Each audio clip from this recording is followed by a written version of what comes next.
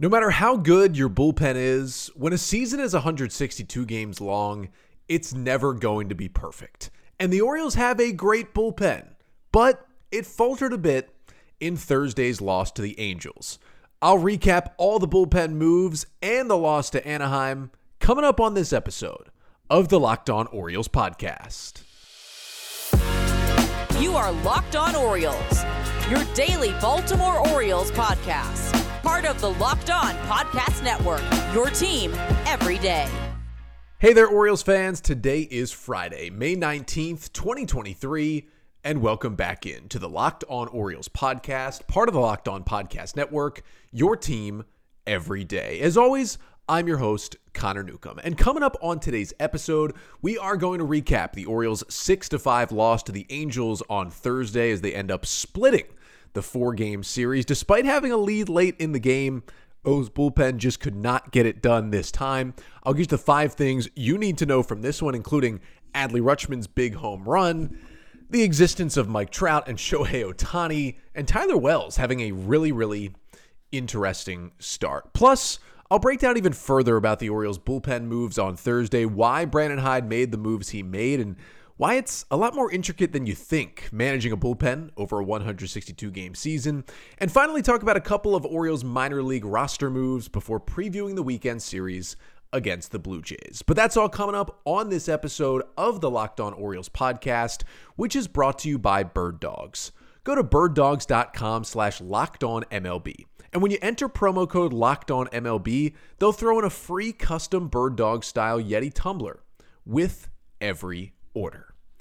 So we'll kick things off today with, unfortunately, an Orioles loss. Angels 6 and Orioles 5 is the final score from Oriole Park at Camden Yards on Thursday afternoon, a little 12:30 matinee on getaway day, as the O's end up splitting the 4-game series at home against the Angels. Not a terrible split. I mean, you got an Angels team that, right now is, I would say, a winning ball club. I mean, they're 23-22. O's dropped to 28-16 with the loss to the Angels. But you would have liked 3 out of 4. I figured a good series for the O's would be they lose the opener when Shohei Ohtani pitches, and then they win the next 3. They got 2 out of 4. It's not terrible. You'd like to get 3 out of 4 at home. But 2 big series coming up after this, which we'll get to a little bit later. But I'm going to get you the 5 things you need to know from the Orioles' 6-5 loss to the Angels on Thursday. And the first thing you need to know is Adley Rutschman, despite it not ending up being the game-winning hit a huge home run in this game. Came up with a runner on first and 1 out in the bottom of the 7th with the Orioles trailing 4-3. And Rutschman unloads on a fastball on the inside part of the plate. He just turns on it and hits a rocket out to right field. It would have been his second homer onto Utah Street this year, but it actually hit right on top of one of the pillars out there at the back of the flag court and bounced back in. If it would have been anywhere to the left or the right, it would have cleared the gate and ended up on Utah Street, so kind of unlucky. But in spirit, it was a Utah Street hit. 108.2 off the bat, 424 feet. It was an absolute bomb. He watched it. The swing was beautiful, and it gave the Orioles a 5-4 lead in the bottom of the 7th. Unfortunately, they didn't hold that lead, as we'll talk about, but Rutschman just continues to be the heart and soul, both on and off the field of this team, and it's just a pleasure to watch him play every single day. Second thing you need to know from this one is that Adley Rutschman hit in the 2-hole. He had that home run. He had a couple of walks as well. But it was really the number 9 hole and the number 1 spot in the Orioles lineup that was definitely getting the job done. O's had 5 runs on 10 hits. Now, they did struggle once again with runners in scoring position in this game. But Austin Hayes out of the first spot did all he could, 3 for 4 with a double in this game. And then Joey Ortiz got the start in the 9-hole, playing second base. He went 2 for 2. Now, it was a couple of bloop singles the other way, but they all count the same. But neither of these guys, despite the good starts, actually finished this game. Adam Frazier came in as a pinch hitter for Ortiz in the 7th with a right-hander coming to the hill, and Frazier flew out, but then he did have a single in the 9th inning. Unfortunately for the Orioles and for Frazier, he tried to stretch it into a double and was thrown out for the second out of the inning, which was not great. And then in that same ninth inning, Austin Hayes was due up with 2 outs and nobody on, and the Orioles trailing 6-5. And they go to Cedric Mullins as a pinch hitter in the number 1 spot. He ends up hitting a ground rule double. Rutschman is intentionally walked, and unfortunately, Ryan Mountcastle strikes out with the tying run at second and the winning run at first with 2 outs to end the game. But the 9 and 1 spots combined in this game for the Orioles went 8 for 10.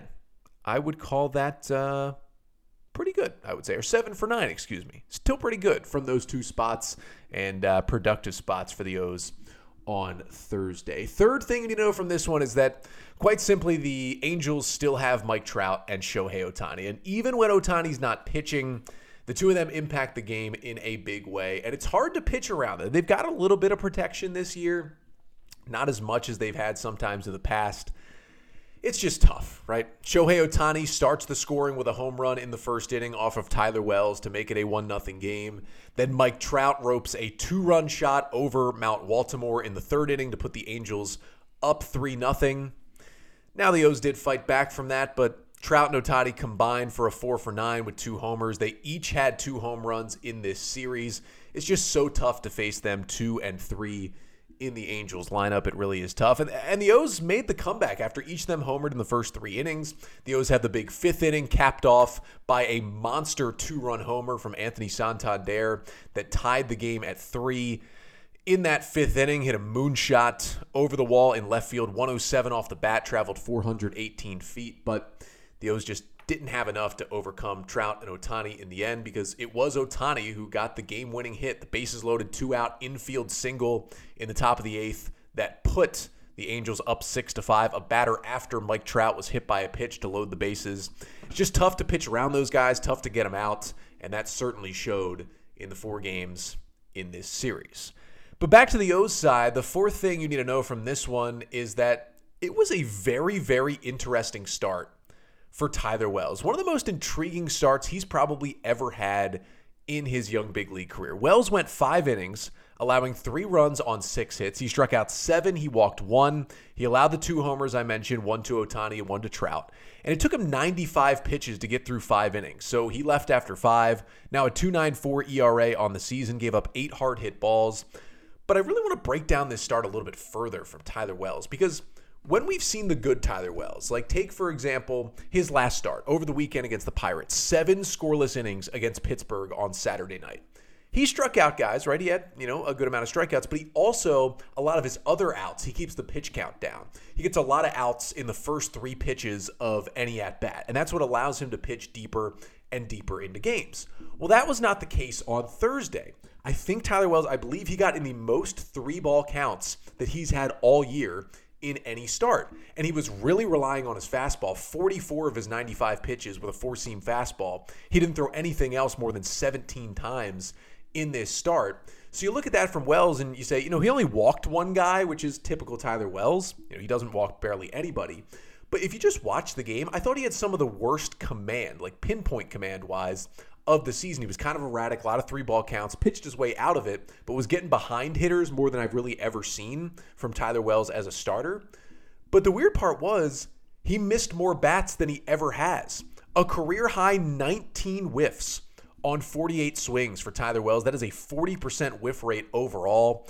The fastball was good, got 7 of them there. The changeup was incredible, 5 whiffs on 10 swings. The slider got 3 whiffs. The cutter got 3 whiffs. He only threw 5 curveballs and got a whiff on 1 of them as well.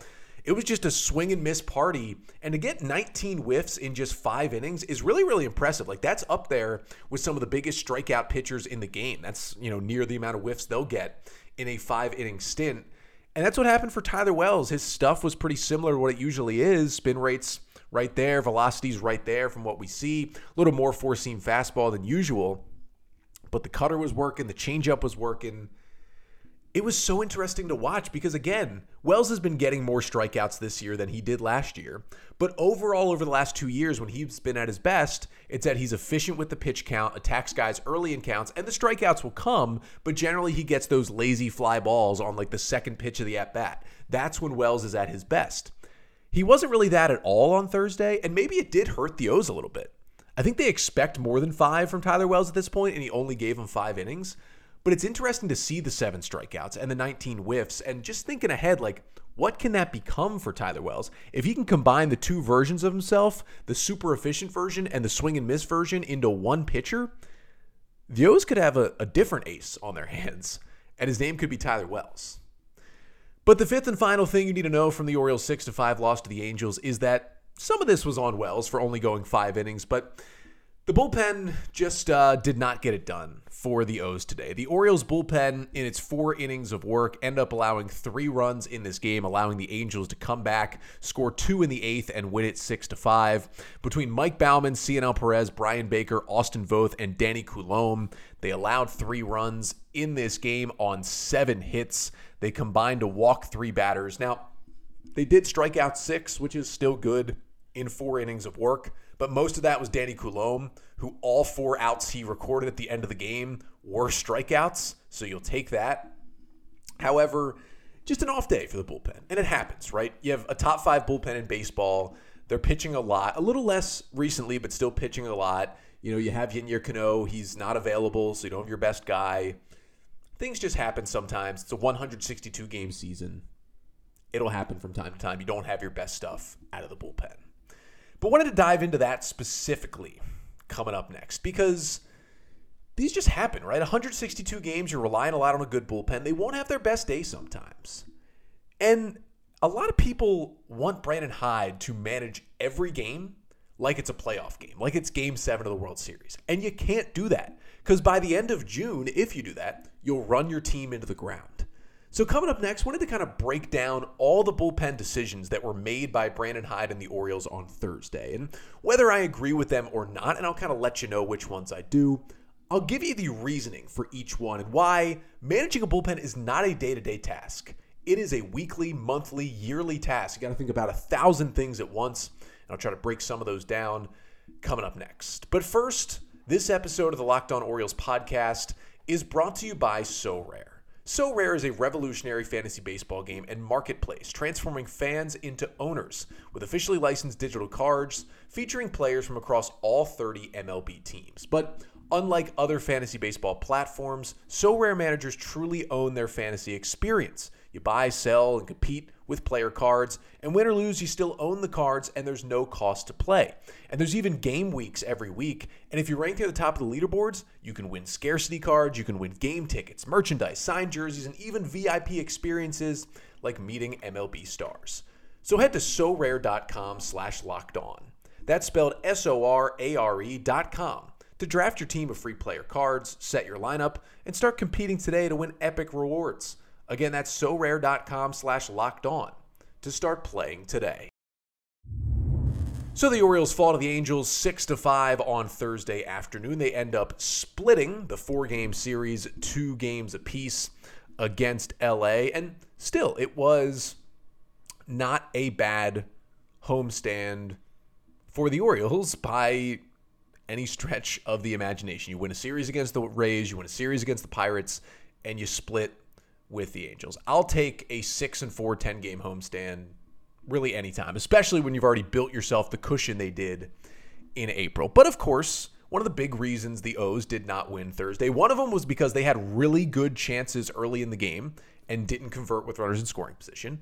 And another one is because the bullpen just kind of had an off day. As I mentioned, bullpen had to cover 4 innings. They end up giving up 3 runs, and the Orioles lose the game 6-5 with the big 2-run inning in the 8th for the Angels being the difference. Now, there was a lot of comments, a lot of questions, a lot of vitriol towards Brandon Hyde and his bullpen decisions on Thursday.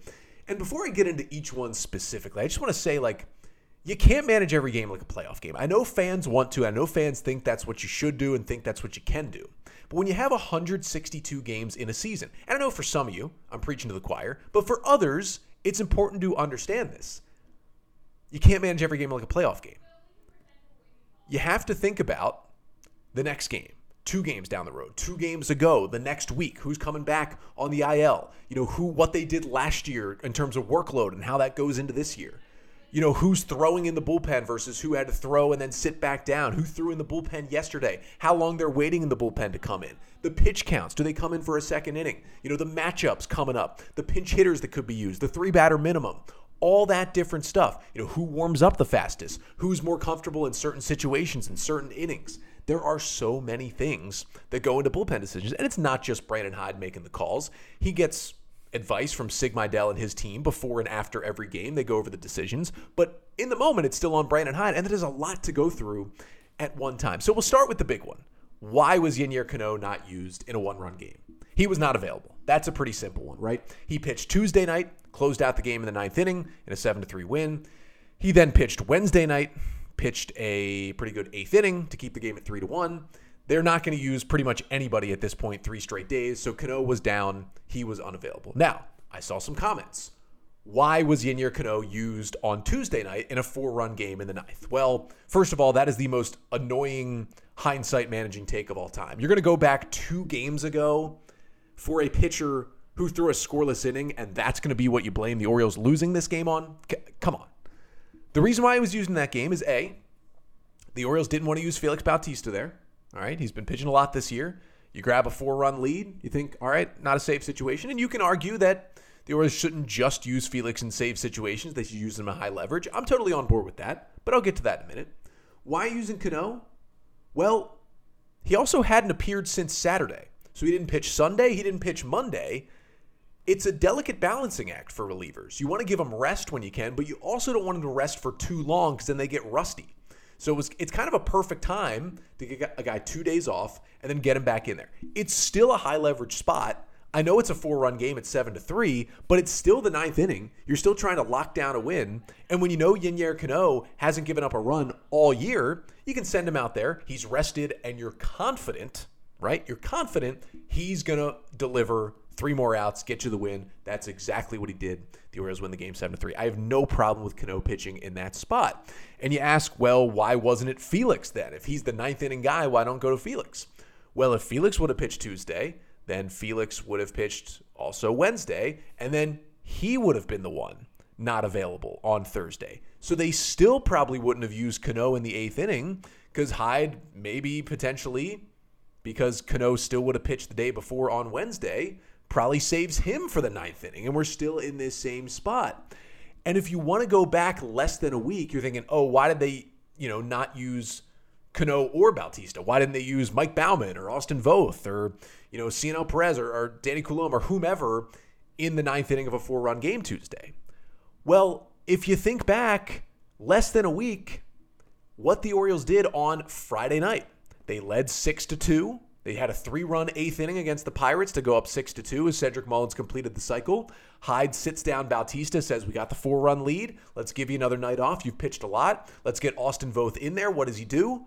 Walk, single. All of a sudden, it's 6-3, runners on first and third, no outs. It's a disaster, and Hyde still has to go to Bautista, who comes in, gets 3 Ks, and locks the door. But that's the risk you take when you're not going to your number 1A guys in the 9th inning. So I don't blame Hyde for just wanting to shut things down Tuesday when they weren't able to do it on Friday. So that's the reasoning on Yennier Cano. Now, Hyde also had to use a lot of guys in this game, right? Like, that's one of the big issues here is that Tyler Wells, who's been consistently going 6+ innings, only went 5 innings in this game because the pitch count got up. And Mike Baumann couldn't even finish the 6th. He gave up a couple of hits and allowed the go-ahead run.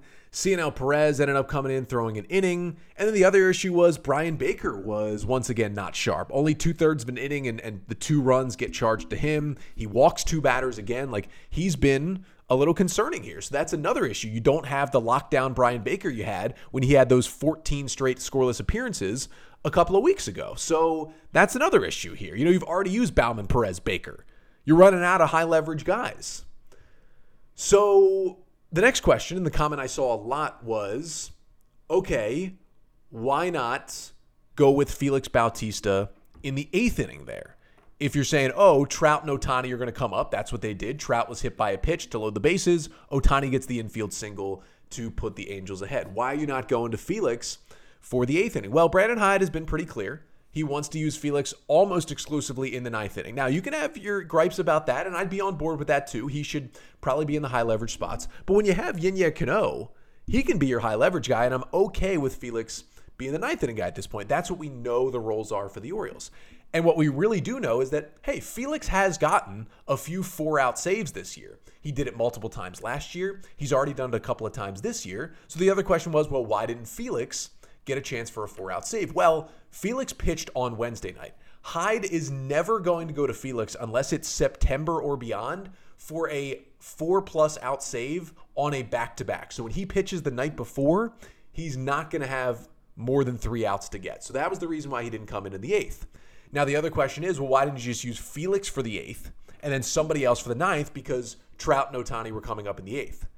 Well, if you remember, Trout and Ohtani weren't supposed to be coming up in the 8th. After the Adley-Rutschman homer in the bottom of the 7th, the Orioles led 5-4 going into the top of the 8th inning, and it was 6, 7, 8 due up in the order. It was Theis, it was Rengifo, and it was Zach Neto. And then it would have been 9-1-2, which would have included, of course, Gio Urshela, but then Mickey Moniak, Mike Trout, and then eventually Shohei Ohtani. So if you're Brandon Hyde, you're thinking, okay, let's try and get Brian Baker through the 8th.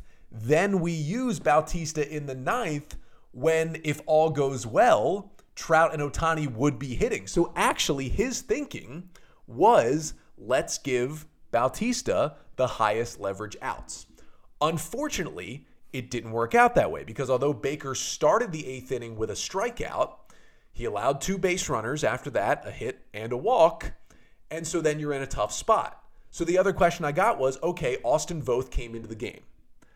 Why Voth, and why not Felix in that spot? Because you're getting closer and closer to, at that point, facing Ohtani and facing Trout. And I get it, Gio Urshela was up, and you had Taylor Ward on deck, and then Trout in the hole. Well, if you think about it there, the big thing you need to know is, I think Hyde thought Brian Baker could get through that inning. And when it was clear he wasn't going to, you got to get somebody up fast, get him warmed up, and get him in the game. It takes Felix Bautista a little while to get warm. Austin Voth is, I think, the guy who warms up the fastest in the Orioles bullpen. We learned this in the game I mentioned last Friday night when he came in the 9th inning. Felix was warming and ready to go in that Friday night game. O's were leading 3-2 in the bottom of the 8th. Felix was warming. Then Mullins hits that 3-run homer with 2 outs, makes it 6-2, no longer a safe situation. Bautista sits down, but there's 2 outs. So if somebody else is going to pitch, they got to warm up quick. And Hyde went to Voth, I think, because he's the guy who warms up the quickest in the pen. So Voth, who hadn't pitched in a couple of days, he was certainly rested and available and had been pitching better as of late. That's the guy you go to because he warms up the quickest, and there's righties coming up, and his breaking stuff plays well against righties. So that's why you went to him and not Felix, who takes a while. And that's why I didn't go to Danny Coulombe in that spot, because there were, 3 straight righties coming up. You don't want Coulombe coming in to face 3 straight righties as a left-hander. So they go to Voth, and it doesn't exactly work. He gives up the game-time RBI single. Then he gets the strikeout, but then he hits Mike Trout to load the bases. They do go to Coulombe.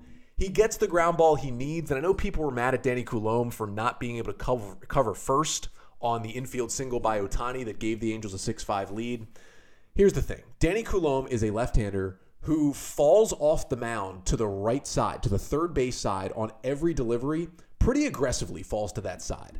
Those are the pitchers where it is the toughest to get to first base. And when you're falling that hard to that side, and Shohei Ohtani, a left-handed hitter who runs that well, is getting up the line, it is close to impossible to get to first base. Now, he could have sprinted over a little quicker and made it at least a play, but Ryan Mountcastle, who made a great diving play, said after the game that, hey, he looked up and nobody was there, but he said, Danny falls off the mound to the third base side. Ohtani's so fast, it was almost an impossible play. And that's really what happened there, which gave the Angels the lead. Now, Coulombe did a nice job, gets a strikeout, gets a scoreless top of the 9th, and the Orioles still don't use Felix.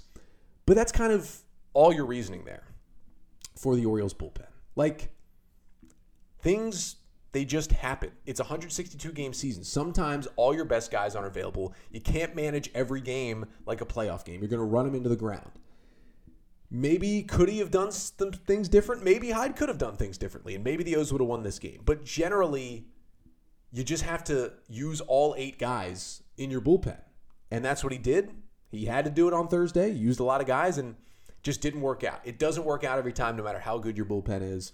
And that's really the overarching point here for what happened in the bullpen. And the Orioles do lose the game and split the series. But one more quick thing to get to here on the pod before we get out of here. Orioles acquired a couple of minor league players on Thursday. Now, you're saying minor league players, this team's good at the major league level. Why do we need to hear about them? Well, one of them won't make an impact, but the other one kind of became a hero at the World Baseball Classic this season. So maybe he could finally get himself to the big leagues with the Orioles. We'll talk about who those two players are and get you ready for the weekend coming up next. But first, this episode of the Locked On Orioles podcast is also brought to you by Bird Dogs. What are Bird Dogs? The most comfortable, the best fitting, and the most versatile shorts known to man. Now, they got pants too, but I haven't tried on the pants. I can only imagine the pants are the same as the shorts, but I have two pairs of the shorts. Now they have a great fit, right? You can get 3 different lengths, you can get different sizes. They contour to a lot of bodies and they fit well. I look good, feeling good wearing the Bird Dogs. The comfort, though, might be the best thing. They got the stretchy fabric that just feels good, but they still look good, right? So they got the stretchy fabric that feels like an athletic short when you're wearing them. They've got the liner in them as well that gives you the freedom to just wear that one pair of shorts wherever you're going. But they also, you can kind of play them off as a nicer pair of shorts. You can wear them in a lot of different scenarios. So just go to birddogs.com/lockedonmlb, get your shorts, and when you enter code LOCKEDONMLB, they'll also throw in a free custom Bird Dogs Yeti-style tumbler with every order. Again, that is birddogs.com/lockedonmlb. Enter the promo code LOCKEDONMLB. Get the amazing comfortable shorts, get the tumbler, and be happy with your new Bird Dogs. So as the Orioles bullpen faltered a bit and they lost 6-5 to the Angels on Thursday to split a 4-game series, they did make a couple of minor league moves kind of under the radar during Thursday's game. Now, the first one was super minor. It was Tim Susnana signed to a minor league deal. He's a 27-year-old catcher, formerly with the Arizona and Cubs organizations. Hasn't played since 2021 because of some injuries, but he's healthy now. Hit .241 in the Cubs system in Double-A in 2021. He's just catching depth in Double-A. O's have a couple of catching injuries. He's just a depth signing at this point. But the other minor leaguer that they acquired is a little more interesting, as the O's made a minor league trade with the Kansas City Royals on Thursday, acquiring the 27-year-old infielder Robbie Glendening from the Kansas City Royals for cash considerations. Now, Glendening does not need to be on the 40-man roster because he wasn't with the Royals. The O's just acquired him as a minor leaguer, and they have sent him to AAA Norfolk. Now, that is interesting because Glendening was in Double-A with the Royals the last 2 years. He's never played a AAA game, so when he appears for Norfolk for the first time, it'll be his first AAA game. Now, you may be wondering, why did Norfolk get another infielder? Don't they have enough with Jordan Westburg and Connor Norby and Joey Ortiz sometimes and Lewin Diaz and Josh Lester and others? Well, it's always nice to have depth there, especially when guys like Vavra and Ortiz and soon probably Westburg are going up and down between the majors and the minors. It's nice to have somebody who's just there all the time and is not necessarily a top prospect, more like a guy who's just going to be there, provide you a steady presence. But I think he's a little more than that. Now, who is Robbie Glendening? 27-year-old right-handed hitter who has played around the diamond in his last couple of years. Has played mostly first and third base this season, but played a lot of second base and shortstop last year in Double-A for the Royals, and actually came up as a shortstop throughout the system after he was a 21st round pick by the Pirates out of Missouri in 2017. So he's moved more to a corner defensively at this point, but had been a shortstop for most of his career. Now in Double-A so far this season, 26 games and 110 plate appearances, it's not offensive numbers that'll light the world on fire. Glendening hitting .242, 373 on base, 363 slugging, only got 2 homers, but he does have a 16% walk rate, which is one of the highest in Double-A baseball, although it does go with a 25% strikeout rate. That's pretty high. He's got a 105 WRC+, 5% better than a league average Double-A hitter, so not anything amazing. Now, he flashed more power last year. He had 19 homers at the Double-A level last year with a 112 WRC+, but he's always been a high walk guy, always had really high walk rates, but he's cut his strikeout rate by 10% this year, which is really interesting for the Orioles because he's already making those swing decisions. But you might be wondering, Connor, They acquired a 27-year-old to put him in AAA for depth. Why are you talking this much about him? Well, it's because you might remember the name Robbie Glendening if you watched the 2023 World Baseball Classic. Because he became really the star of Team Australia this year. In Team Australia's 5 games of the WBC, Glendening went 6 for 20. That's a nice little 300 average.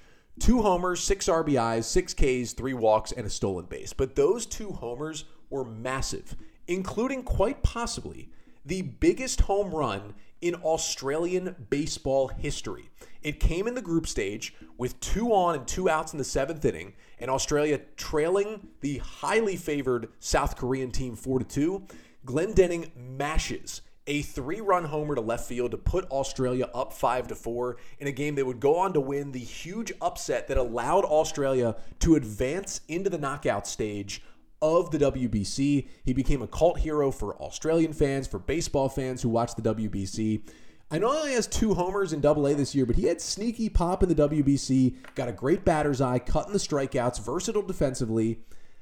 You never know. Robbie Glendening maybe rides the momentum of the WBC, maybe right into the big leagues with the Orioles at some point this year. But in terms of the guys who are currently at the big league level for the Orioles and are currently trying to keep this O's team on pace as one of the best teams in baseball record-wise, they've got a huge series coming up this weekend. Orioles and Blue Jays in Toronto. The Jays certainly had an interesting week against the Yankees. Now it's the first matchup between Baltimore and Toronto this year, and a huge interdivision matchup.